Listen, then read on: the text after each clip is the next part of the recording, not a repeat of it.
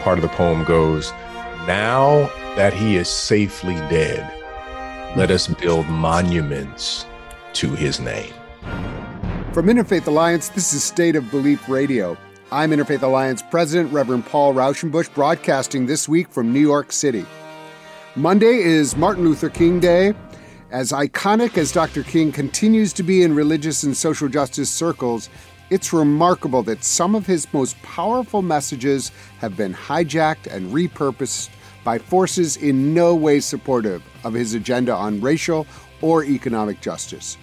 So it's more important than ever to go beyond holiday platitudes and remember the real MLK Jr., which my guest is eminently equipped to do.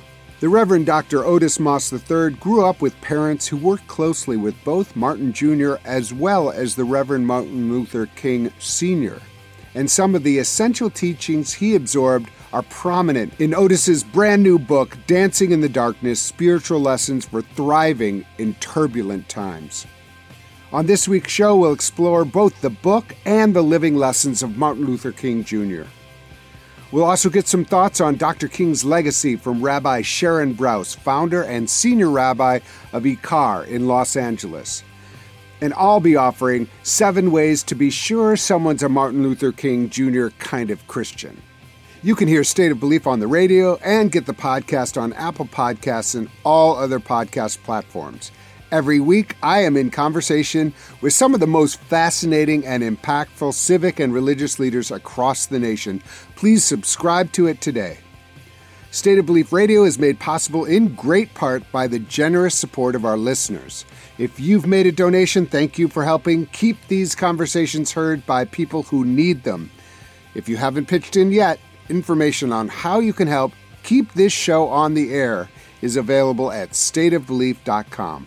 And you can find out more about the work of Interfaith Alliance and join us at interfaithalliance.org. And now to my first guest. The Reverend Dr. Otis Moss III has long been a prophetic voice for the marginalized and a clear challenger of the marginalizing. The longtime senior pastor at Trinity United Church of Christ in Chicago is one of the country's most renowned and beloved spiritual and civil rights teachers. Reverend Moss has just published his latest book titled Dancing in the Darkness: Spiritual Lessons for Thriving in Turbulent Times, and I'm delighted that it brings the author back to State of Belief Radio.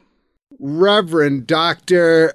Thank you for being with me today on State of Belief. It's my pleasure. It is wonderful to connect with you again, Reverend Paul. Well, we are here on a special day because you have launched a new book, Dancing in the Darkness: Spiritual Lessons for Thriving in Turbulent Times. I'm so glad to celebrate with you. It is a major contribution. Tell me about, why did you decide this is the book for right now? So first, again, thank you for allowing me to be a part of the conversation. We're excited about this launch. This book really is a culmination of essentially my spiritual and theological beliefs and the need for our democracy to link love and justice together so that we can produce, or if it was a algorithm, love plus justice equals transformation and liberation. And I believe that if you nurture those two values, we can see major shifts in our democracy. That's how it happens. I wish you were in charge of Twitter. I mean, if you have algorithms on the mind, we could use you. We could use you in other places. Talk to me a little bit about how that works, because we all fall in the trap of having social justice over here, personal love over here, and, we do our thing over here, and then we do our thing with our personal people. And this seems to try what you just are saying, link those two together, that justice and love are in the same family. And I'd love to hear more about how you came to that realization, where that comes from you, and how we can do that practically in our lives. It's a great question to frame it that way. Within the American context, we separate these two. Love is a very personal idea, a very quote unquote sappy idea, but it's one of the eternal values that humanity has been wrestling with. There are more poems, there are more songs, there are more pieces of literature that have been written about how do we achieve love, not in the eros sense, which is connected in the Greek erotica, but in the agape sense, in terms of how do we live out the love of God. And it is through my relationship with my family and my faith, and what I call the Black spiritual tradition, that the idea of love and justice has always been a centerpiece for our tradition. I learned long ago that love from my father, love without justice is just sentimentality. Justice without love easily becomes brutality. And so the two have to be merged together. And these are the values that we don't lift up in our democracy. We don't lift up in our policy. And with love and justice, you then raise questions about restorative justice. With love and justice, you raise questions about how do we handle and deal with bringing people from the margin to the center. And the primary spokesman and preacher of this idea has been Dr. Martin Luther King Jr., who spoke about the idea of the beloved community, a community that is rich in love, compassion, justice, courage, reciprocity, respect. But it is also found within the Jewish tradition of tikkun olam, the idea of repairing the breach. It is found within the Muslim tradition in the 5 pillars of Islam. It is found within the Buddhist tradition of alleviating suffering, of Hinduism and Sikhism. All of our traditions speak to this. Within the South African tradition, Desmond Tutu talked about Ubuntu, that your humanity is tied to my humanity. And in the Yoruba tradition, the idea of love is rooted in community, that if there is no respect, there is no compassion, and there is no accountability, love is not possible. Yeah, what you're talking about is deeply about community. It is about society, and it's imagining a different way that we can be with one another. And right now, with so much vitriol, it's really, really, like, it's refreshing to the soul to hear these ideas, because we can get very jaded. We can get very cynical. And yet what you're saying is that this is a predominant value across the millennia, and we have to reclaim it for our communities, for the most local ways, but also for our national conversations about who we are and who we want to be. I'm just really interested. You know, I'm a fan, and I've been so interested in the way you use the arts. And it is not lost on me that you say dancing in the darkness. And you've done, you have done things on jazz, music, the creative part of this work, that it's not the chore. It's actually, there's something about dancing, almost like a defiant dancing joy in the midst of these turbulent times, as you say. So talk to me about the title. I just love that. Well, thank you so much. The title comes from an experience I had with my daughter. The book is dedicated to my daughter, and the audio version of the book, my daughter was in the studio with me, and she reads the dedication, which I wrote specifically for her. When she was small, and our church, it was around 2008, I had become senior pastor at Trinity United Church of Christ. And my predecessor, Dr. Jeremiah Wright, was retired. He was out of the country, actually. And I was working out one morning, and I'm on the treadmill doing my warm down, and someone taps me on the shoulder and says, "Hey, Moss, is that your church on TV?" And I look up on the monitor, and Sean Hannity is absolutely going off on Trinity United Church of Christ. And I said, "Oh, I've got to leave." And thus began a year-long experience going through the gauntlet, 40 outlets every Sunday showed up to church, cameras and microphones, shoving these cameras and microphones into the face of anyone who walked into the church to get a quote, because a member of Trinity was running for president, Senator Barack Obama now, President Barack Obama. And we started to get death threats. So Dr. Wright received death threats. I received death threats. The church received death threats. We had to hire bomb-sniffing dogs for every single worship experience. It was just, at many points, it was just really too much. It was one of the most difficult time periods in my life. And we hired 24-hour security for myself, for my predecessor, Dr. Wright, at the church. And we always had someone sitting outside of our house for like 12 hours a day, would follow my children to school. The running joke with my wife said this was the one good thing, I could let them go outside and play, and I really never had to worry about anything, but there was always a security guard outside. But it was one night that we heard something in the house, and my wife said, "You need to check that out." I said, "Okay." So I grabbed my rod and my staff that comforts me, which was a Louisville Slugger. And I walked around the house looking for where this noise was. And I heard the noise again near my daughter's bedroom. I go into my daughter's bedroom. My daughter is dancing. It's 3 a.m. in the middle of the dark. She's just spinning around. "Daddy, look at me. Look, Daddy, look, Daddy." And I had to preach in a couple of hours. It's 3 a.m. And I said with a stern fatherly voice, "Baby, you got to get into bed. It's time to go to bed." And that's when I hear the Spirit speak, saying, "Look at your daughter. She's dancing in the dark. The darkness is all around her, but it's not in her." And she was dancing with utter joy. Pigtails are just flipping around.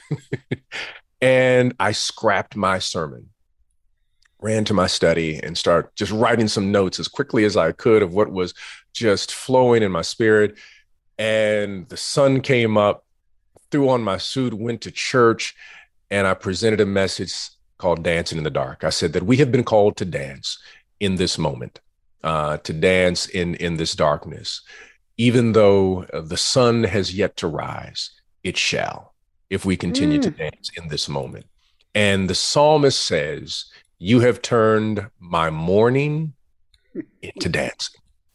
And I believe that this is what we're called to do in this moment in American history. Is we need people who are dancers, not the soldiers. We need the dancers and the poets and the artists. We need the mothers and the fathers and the elders. We need the activists, along with the chefs and the cooks who can just make some good black-eyed peas and rice for those who are out there fighting. We need these people dancing if we're going to change the democracy. You are preaching to my soul. I got tears in my eyes, but I'm joyful about it. Thank you for sharing that story. It's extremely moving. And it's exactly, that makes total sense that, she's there, she's surrounded by this, and yet in her spirit, like you say, she's free inside because she has not let it subsume her.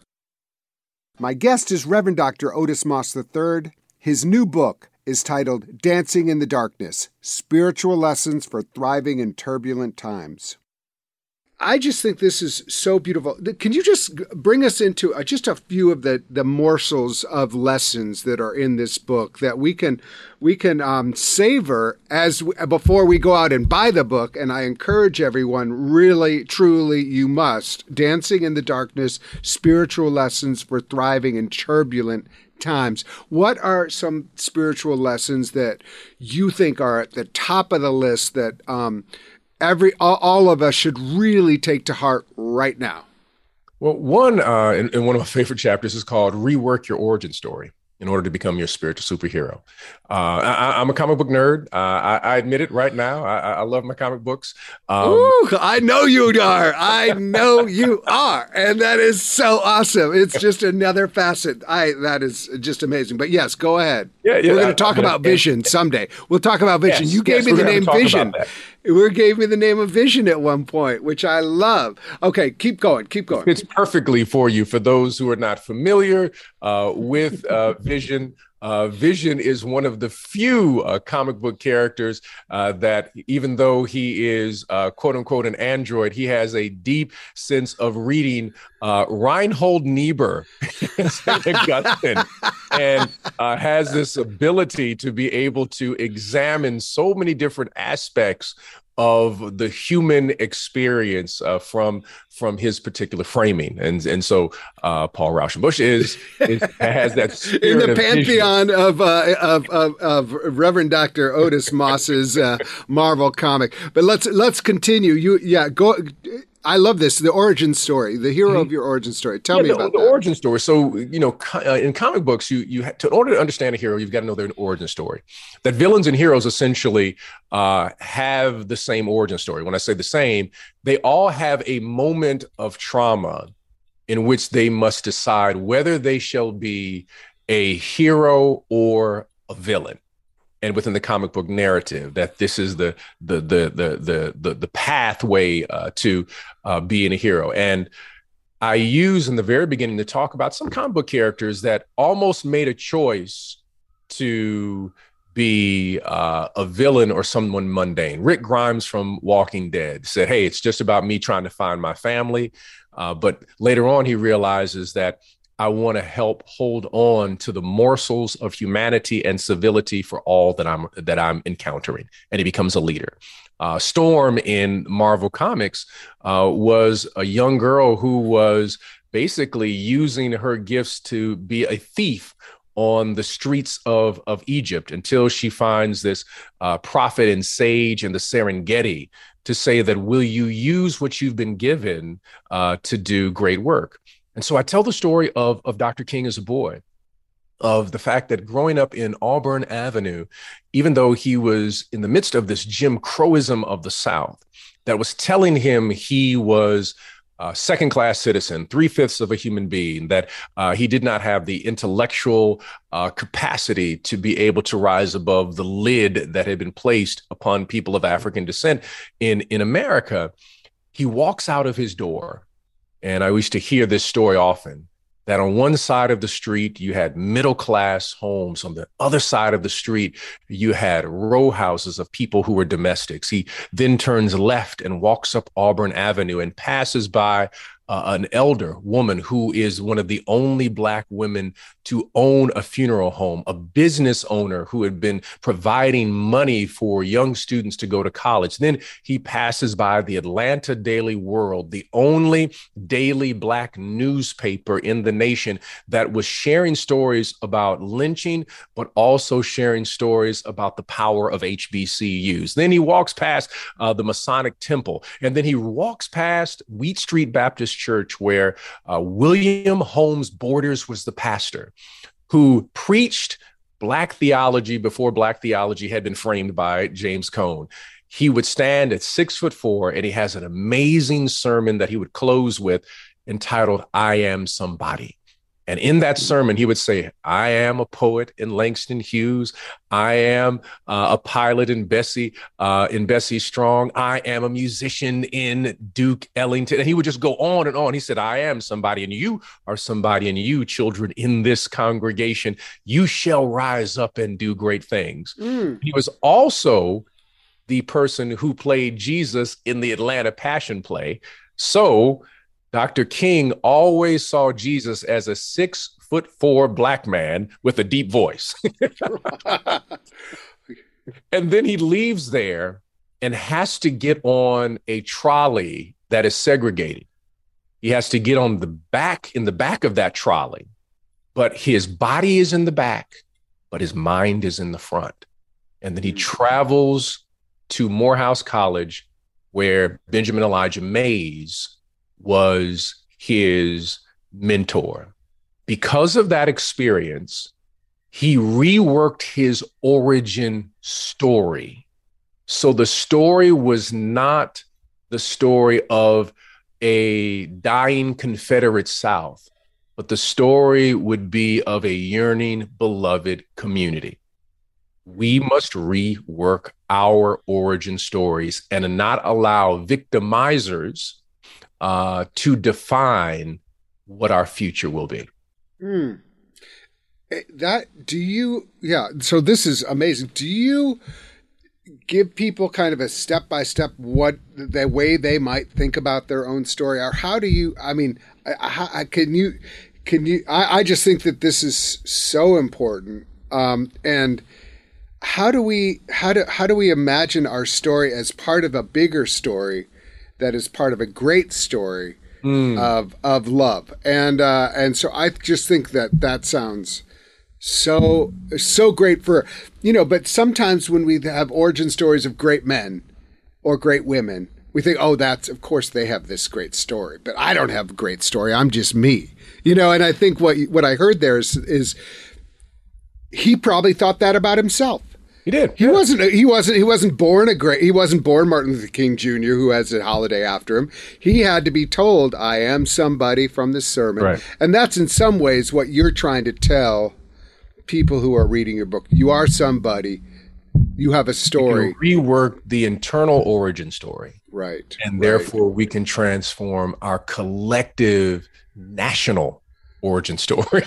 Right. Well, and you talked about restorative justice. I think that, that's just a really incredibly important part and something that is almost a third rail for people to talk about, but it is so important for us not to be afraid to talk about it. It has to be part of where we're going. So interesting. Like we're in a moment where you just see like this crazy divergence of the way people want to talk about our lives. We just had Julian Zelizer from Princeton, whose new book came out the same week as yours, about the myths, the American myths, about the lies that we tell ourselves. And there's people who really want to tell these lies about America, and they want to do it so they don't have to think about ways we go forward. And I just think it sounds like your whole life has been about how can we go forward as a nation. So I do want to just take a moment to give my greetings to your parents, who I had the honor of meeting a couple times at Chautauqua. They have just such dignity and grace and are marvelous people, but also have played a major role. I don't think everybody knows the role that your parents played with Dr. Martin Luther King Jr., with so many of the other greats. Can you talk a little bit about your father and your mother and what they provided for you as far as creating a framework for you to be able to do the work you do? And as we think about Dr. King, we're coming up on the holiday of, the recognition of his life. What can we take from that crew that was not, it wasn't just King. It was a whole movement of people around King, circle. And talk about your parents a little bit and what they've taught you and what they contributed to this book, Dancing in the Darkness, Spiritual Lessons for Thriving in Turbulent Times.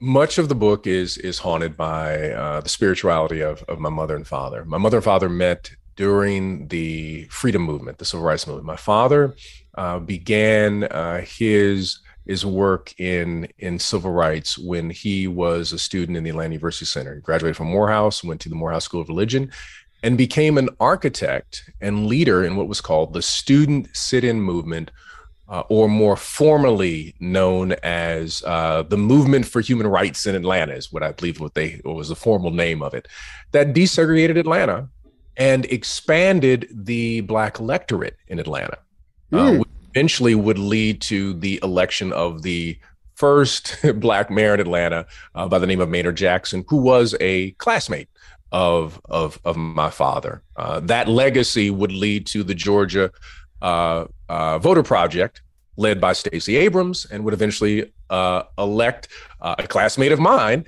Senator Raphael Warnock, to the Senate. And so he was a part of that student sit-in movement. And then he joined Southern Christian Leadership Conference.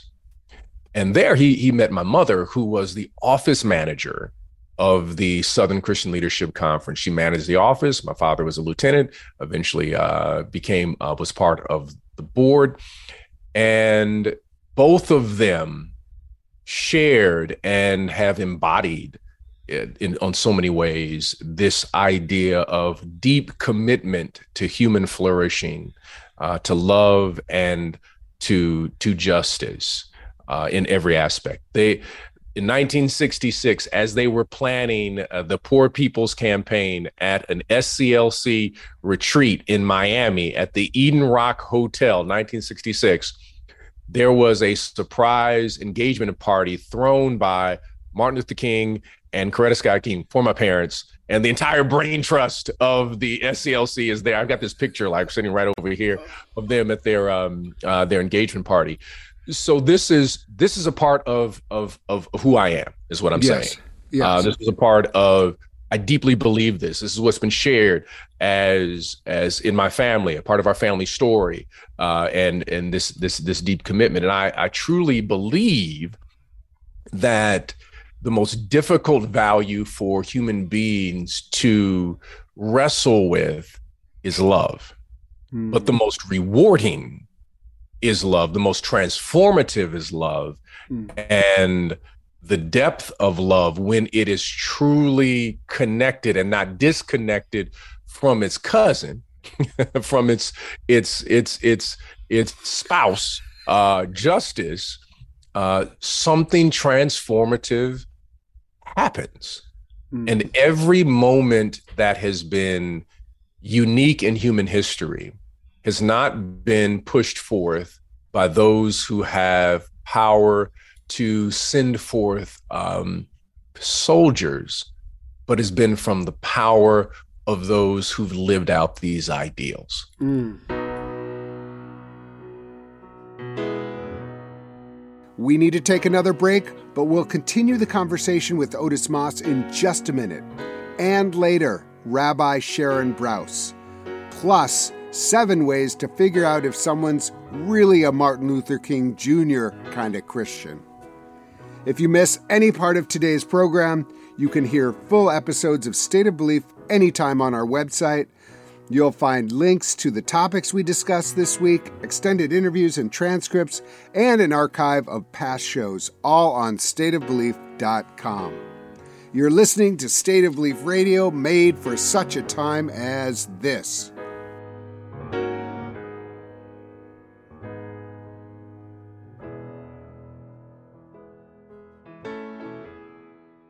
I'm joined by the Reverend Dr. Otis Moss III, whose brand new book is titled Dancing in the Darkness, Spiritual Lessons for Thriving in Turbulent Times.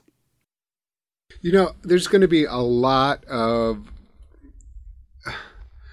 I hate to say it, platitudes, or even worse, like people misappropriating Dr. King. A lot of people are going to send out little tweets. And that must drive you insane. It drives me insane. And but great, yeah. I just think that so let's not give airtime to that. But let's think about what would be a proper way to celebrate and acknowledge Dr. King in 2023. Well, there is a poet quoted by Vincent Harding, and part of the poem goes, "Now that he is safely dead, let us build monuments to his name." And most of the time when I speak on a King program, I always use that quote because there's comfort in his death, and there's struggle and tension and hatred in his life. So what are the things in which we must continue? The Poor People's Campaign, bringing together Black, Latino, poor, white people, along with indigenous, to go to Washington, D.C. to transform the economic landscape and the social landscape of our country. The work of restorative justice. I'm fascinated that people who call themselves Christians are not a part of this movement, since we love this guy named Jesus, who also was thrown in prison and was executed by the state, didn't have a state-sponsored attorney, a public defender who was worth his weight in salt. And we lift up a person by the name of Paul, who claims that he was imprisoned and was set free. So we lift up Moses, who was on the lam, literally, because he had killed an Egyptian, but yet God still uses him. So we have all of these instances of people redeemed. We believe in redemption when it's clean, but we don't believe in redemption in America after someone has served 25 years, whether it's a nonviolent crime or violent crime. We still keep them imprisoned and say there's certain jobs that you cannot you can have or participate in certain places that you cannot live or vote I feel that we should pardon after you have served your time. You have to pardon people in order for them to have a fresh start. Right. Yeah. Well, I think you've named a lot of things. I also think, I'm curious, I haven't looked at the whole chapter list. Spiritual lessons. I also just want to lift up what you and your church have done around environmental concerns in your community, which has not only, there's economic hardship, but there's also these food deserts. And what I love about what your church is about, it's about the whole person. It's about the whole society. It's not saying your spirit matters, but I don't care what happens to your body. It recognizes how important those things are together.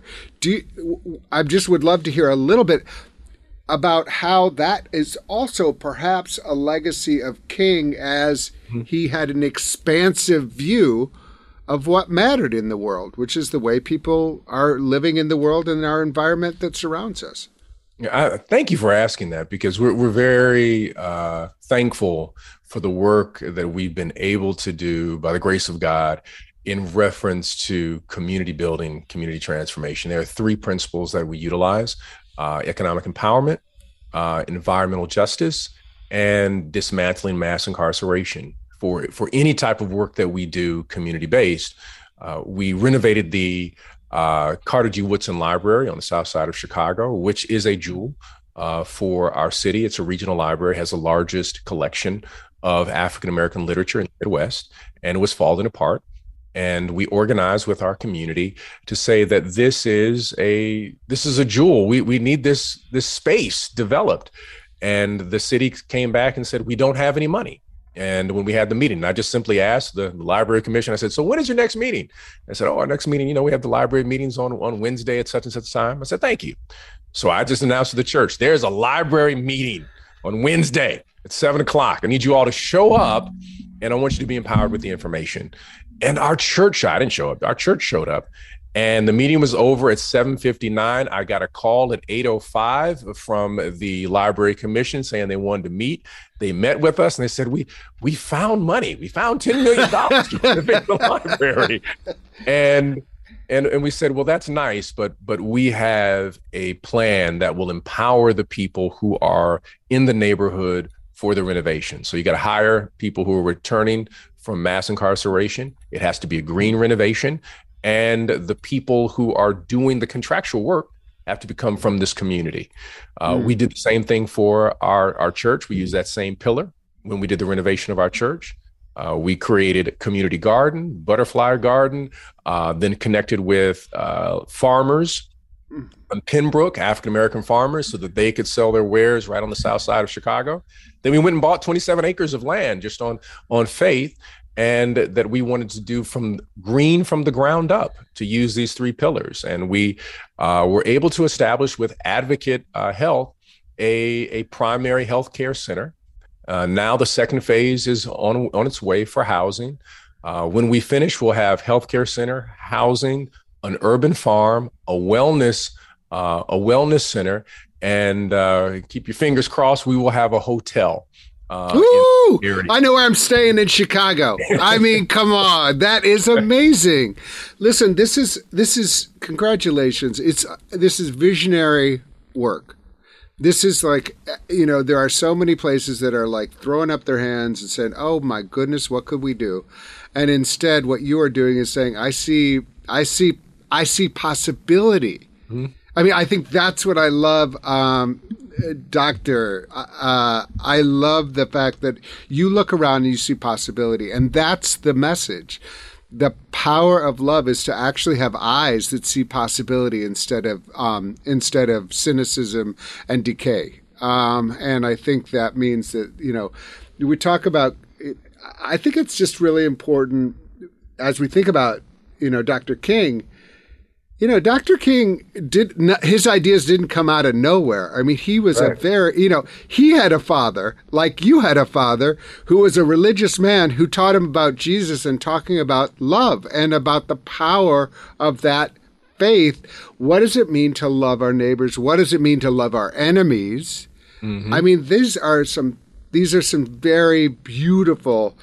It's so powerful what you're offering into the world right now. This book is a must read, and I think it's a must read for any church that's trying to figure out what should we read this year that gives us hope. It should be for any community that's trying to find a new way forward. I think artist groups should read this. I just think that so Reverend Dr. Otis Moss III. Thank you for joining us. Happy Martin Luther King Day. May it be actually a testimony and to his legacy, to his life, to his love, and you are such an embodiment of his spirit. I think that and again, your parents passed that down to you, and we wish them the best of health, the best of life right now. So thank you for being with us on State of Belief Radio. Well, Vision, thank you so much, Paul Vision Rauschenbusch, for allowing me to be upon this great dialogue and conversation.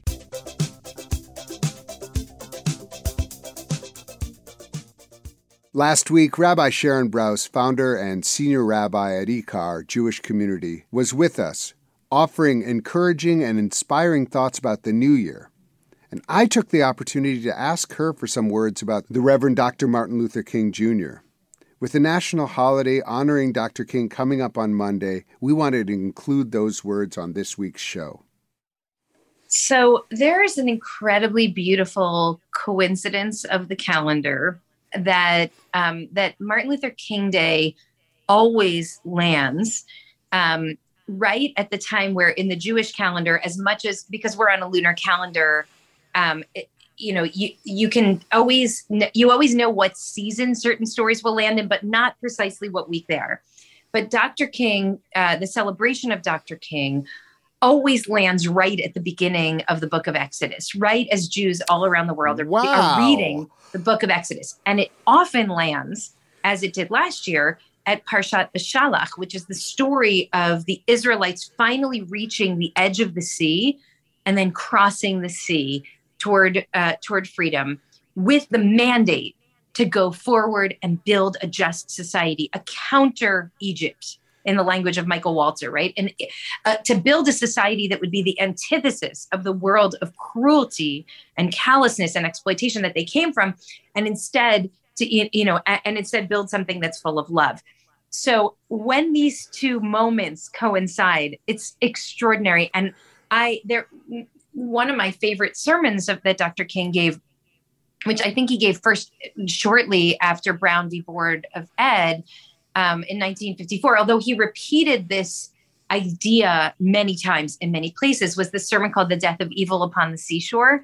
I don't know if you remember this sermon particularly, but he writes that when the Israelites witnessed the bodies of the Egyptians washed up on the shore, they knew that it meant, he said, that evil in the form of injustice and exploitation cannot survive. And he said that there is a Red Sea in history that ultimately comes to carry the forces of goodness to victory. And that same Red Sea closes to bring doom and destruction to the forces of evil. So what he did is that's so powerful, is like takes the Red Sea as this metaphor for, it's a kind of birthing moment in which something has to die for something else to be born. And that image from Dr. King became really the heart of my theology when I was a rabbinical student and first started to encounter it. And in so many ways, the fuel of my spiritual life, of my political commitments, Dr. King's writings for me they were really what helped me realize that my commitment to social justice and to human rights, which I had since I was a tiny child. I mean, the first time I was exposed to real poverty, I was 5 years old, and I saw like real poverty, and I was so sick over it. I mean, I remember I said to my parents, how can we let people live like that? How can we let that happen? And I had developed this very strong sense of right and wrong and just and unjust. And I never thought to connect it to my Jewish commitments and to my faith commitments. And then I read Dr. King and I realized, oh, like he's rooting his faith in narratives that also come from my faith tradition.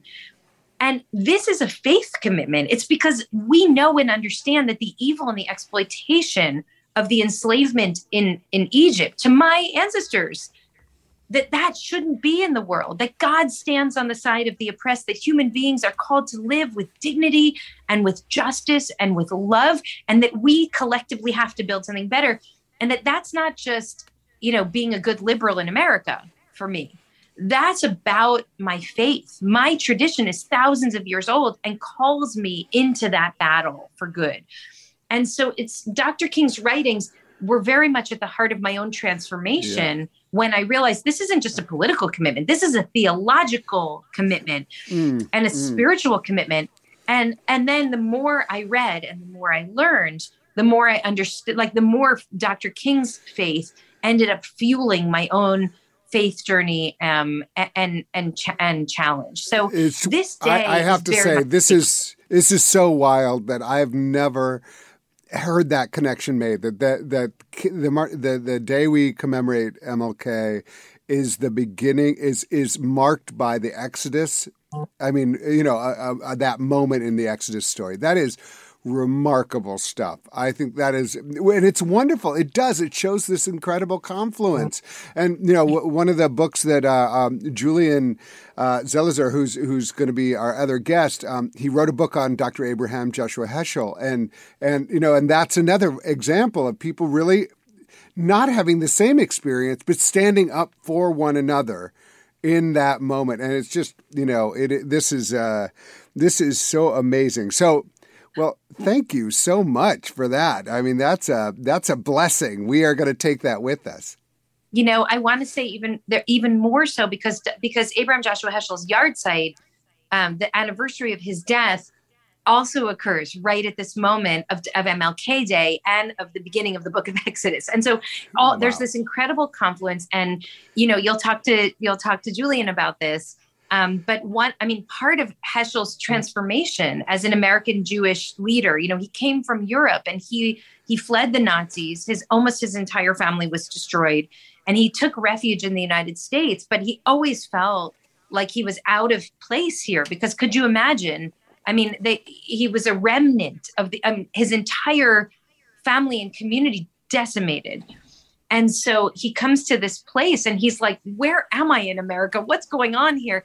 And then he hears Dr. King preaching the Black church theology, the theology of the Exodus narrative. And he realizes, I also have a home here. That's my story, he says, and it's our collective story. And so this Jew, the descendant of a long line of Hasidic rabbis from Eastern Europe, who are decimated, but he's the remnant that survives, is able to connect with Dr. King and this, this mission to transform America, and the association of Black Americans with Israelites, this formerly enslaved people who now have the work of building a new kind of society, a democracy, let us say, a society that really sees and recognizes and honors the dignity of every person. There's an incredibly profound connection here. And that leads Dr. King to go down to march from Selma to Montgomery, linked in arms with Dr. King and with Ralph Abernathy and with the heroes of that movement. And when he flies down there, when he gets on the plane from New York City, where he's teaching at JTS, the Jewish Theological Seminary, the place where I was trained, and he goes down to the South and he lands in the airport, and he's greeted by a group of local rabbis who say to him, Go back to New York. We don't want you to stir up trouble here. Do you understand how anti-Semitism functions? We're barely holding on here. We don't want the Jews to be associated with this movement of rabble-rousers. And Dr. King and Abraham Joshua Heschel says, this is exactly where the Jews need to stand. And goes and marches and links arms and essentially sets forward a paradigm of this is who we are in the world. This is our prophetic tradition. This is what Torah demands of us. And this is where we need to situate ourselves right in the heart of the suffering and in the heart of the movement that's going to transform suffering into exaltation, into celebration. That's Rabbi Sharon Brous, founder and senior rabbi at Ikar Jewish Community in Los Angeles, California. A few years ago, when I was the religion editor at the Huffington Post, I wrote a column that received a great deal of response. The headline was, 7 Ways to Be Sure You're a Martin Luther King Jr. Kind of Christian. And I wanted to revisit that question today here on the show. So here we go. 7 ways to make sure they're a Martin Luther King Jr. kind of Christian. To understand Reverend Dr. Martin Luther King Jr., one should first look to his Christian faith, which gave him the language, spiritual strength, and community to fuel and sustain his singular efforts for justice, peace, and freedom. Faith was at the center of his life. However, as we honor the legacy of Martin Luther King Jr., it is worthwhile to consider the kind of faith that King embodied. Because there isn't just one kind of Christian, and not all faith leaders lead towards freedom. As King himself wrote, "On sweltering summer days and crisp autumn mornings, I have looked at the South's beautiful churches with their lofty spires pointing heavenward. Over and over, I have found myself asking, what kind of people worship here? Who is their God?" It is crucial to remember the sad truth that while there were some Christians who supported King and his monumental efforts towards civil rights, against poverty, and for peace, there were many, many other Christians who either actively opposed his work or sat silently on the sidelines. The Reverend Dr. Martin Luther King Jr. was a certain kind of Christian with a family background, education, and life experience that led him to embody the prophetic tradition of Christian faith. On this MLK holiday, many Christians pay lip service to his ideas but fail to embrace his vision in their own faith practice. I recently reread Letter from a Birmingham Jail, which, if you haven't read it or it's been a while, please read that most excellent piece of Christian prophetic theology right now. After King was jailed for peacefully demonstrating, he wrote this letter in response to 8 upstanding white pastors who publicly chided him for disturbing the peace in a local newspaper.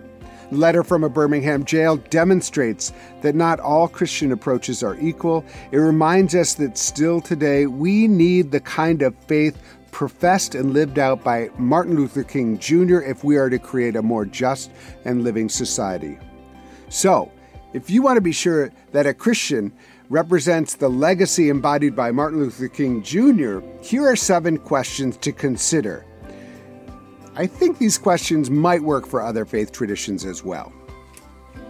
Number 1, Does your faith encourage an active and prophetic stance towards creating justice in the world? Or does it explicitly or implicitly encourage a complacency towards inequality here on earth with the idea that faith is more spiritual than social and that it will all work out in the afterlife? King himself wrote, "In the midst of a mighty struggle to rid our nation of racial economic injustice, I have heard many ministers say, those are social issues with which the gospel has no real concern. And I have watched many churches commit themselves to a completely otherworldly religion, which makes a strange, unbiblical distinction between body and soul, between sacred and secular." That is from Letter from a Birmingham Jail. Second question, does your faith affirm the fundamental dignity and worth of all people and reject any claims of superiority, either explicit or implicit, based on identities including race, religion, sexuality, gender, class, or nationality? King himself wrote, "I have a dream that one day this nation will rise up and live out the true meaning of its creed, that we hold these truths to be self-evident, that all men are created equal." Men, people. That's from the I Have a Dream speech. Third, does your faith encourage critical examination of the context and deeper meanings of teachings in the Scripture? And is it open to continued revelation of eternal truths that come with new knowledge, instead of a fundamentalism that idolizes the past? King wrote, "My days in college were very exciting ones. As stated above, my college training, especially the first 2 years, brought many doubts into my mind. It was at this time that the shackles of fundamentalism were removed from my body. This is why, when I came to Crozier, I could accept the liberal interpretation with relative ease." An autobiography of religious development. Does your faith promote nonviolence and believe that war is only to be used as a last choice or not at all? Does your faith confront and reject any teachings that might cause anyone to act with violence or incite rage or hatred towards others? In his acceptance at the Nobel Peace Prize ceremony, King said, "Civilizations and violence are antithetical concepts. Negroes of the United States, following the people of India, have demonstrated that nonviolence is not sterile passivity, but a powerful moral force which makes for social transformation." Next, does your faith further interfaith cooperation and empower your ability to feel compassion for the suffering of those who are different from you and see the wider interconnected responsibility of the human family instead of caring only about and for those in your immediate group? In his I Have a Dream speech, King wrote, "When this happens and when we allow freedom to ring, when we let it ring from every village and every hamlet, from every state and every city, we will be able to speed up that day when all of God's children, black men, white men, Protestants and Catholics, will be able to join hands and sing in the words of the old Negro spiritual, free at last, thank God Almighty, we are free at last." Next, does your faith promote social justice and equality as well as individual charity as both integral parts of the gospel? In his writing Beyond Vietnam, Time to Break Silence, King wrote, "A true evolution of values will soon cause us to question the fairness and justice of many of our past and present policies. On the one hand, we are called to play the Good Samaritan on life's roadside, but that will be only an initial act. One day, we must come to see that the whole Jericho Road must be transformed so that men and women will not be constantly beaten and robbed as they make their journey on life's highway. True compassion is more than flinging a coin to a beggar. It comes to see an edifice which produces beggars needs restructuring." And finally, is your faith grounded first and foremost in love? And do you believe that love, not dogma or judgment, is the defining characteristic of God? In his work, Loving Your Enemies, King wrote, "Now there is a final reason I think Jesus says, 'Love your enemies.' It is this, that love has within it a redemptive power. And there is a power there that eventually transforms individuals. That's why Jesus says, 'Loves your enemies.' Because if you hate your enemies, you have no way to redeem and transform your enemies. But if you love your enemies, you will discover that at the very root of love is the power of redemption. So there you have it, people. The 7 ways you can tell if someone represents a Martin Luther King Jr. kind of Christianity on this MLK Day. And with that, I'm afraid that's all the time we've got for this week's show. We need your help keeping this show on the air, and I hope you'll consider being a partner in this crucial work by making a financial contribution today. Information on how to donate is available at stateofbelief.com. That's stateofbelief.com. And you can be a part of making sure informative and encouraging voices like these are heard by sharing this program with family and friends. Let's get more people listening and more people taking part in these conversations both on and off the air. Never miss an episode by subscribing to the weekly State of Belief podcast on Apple Podcasts or your favorite podcast platform. And join the conversation. Follow us on Facebook and Twitter at State of Belief and share State of Belief with the people in your life. State of Belief is produced by Ray Kirstein and is a production of Interfaith Alliance. Become a member today at interfaithalliance.org. And be sure to join us next week. I can't wait. Until then, I'm Paul Rauschenbusch, and that's State of Belief. I think it's time we stop. Children, what's that sound? Everybody look what's going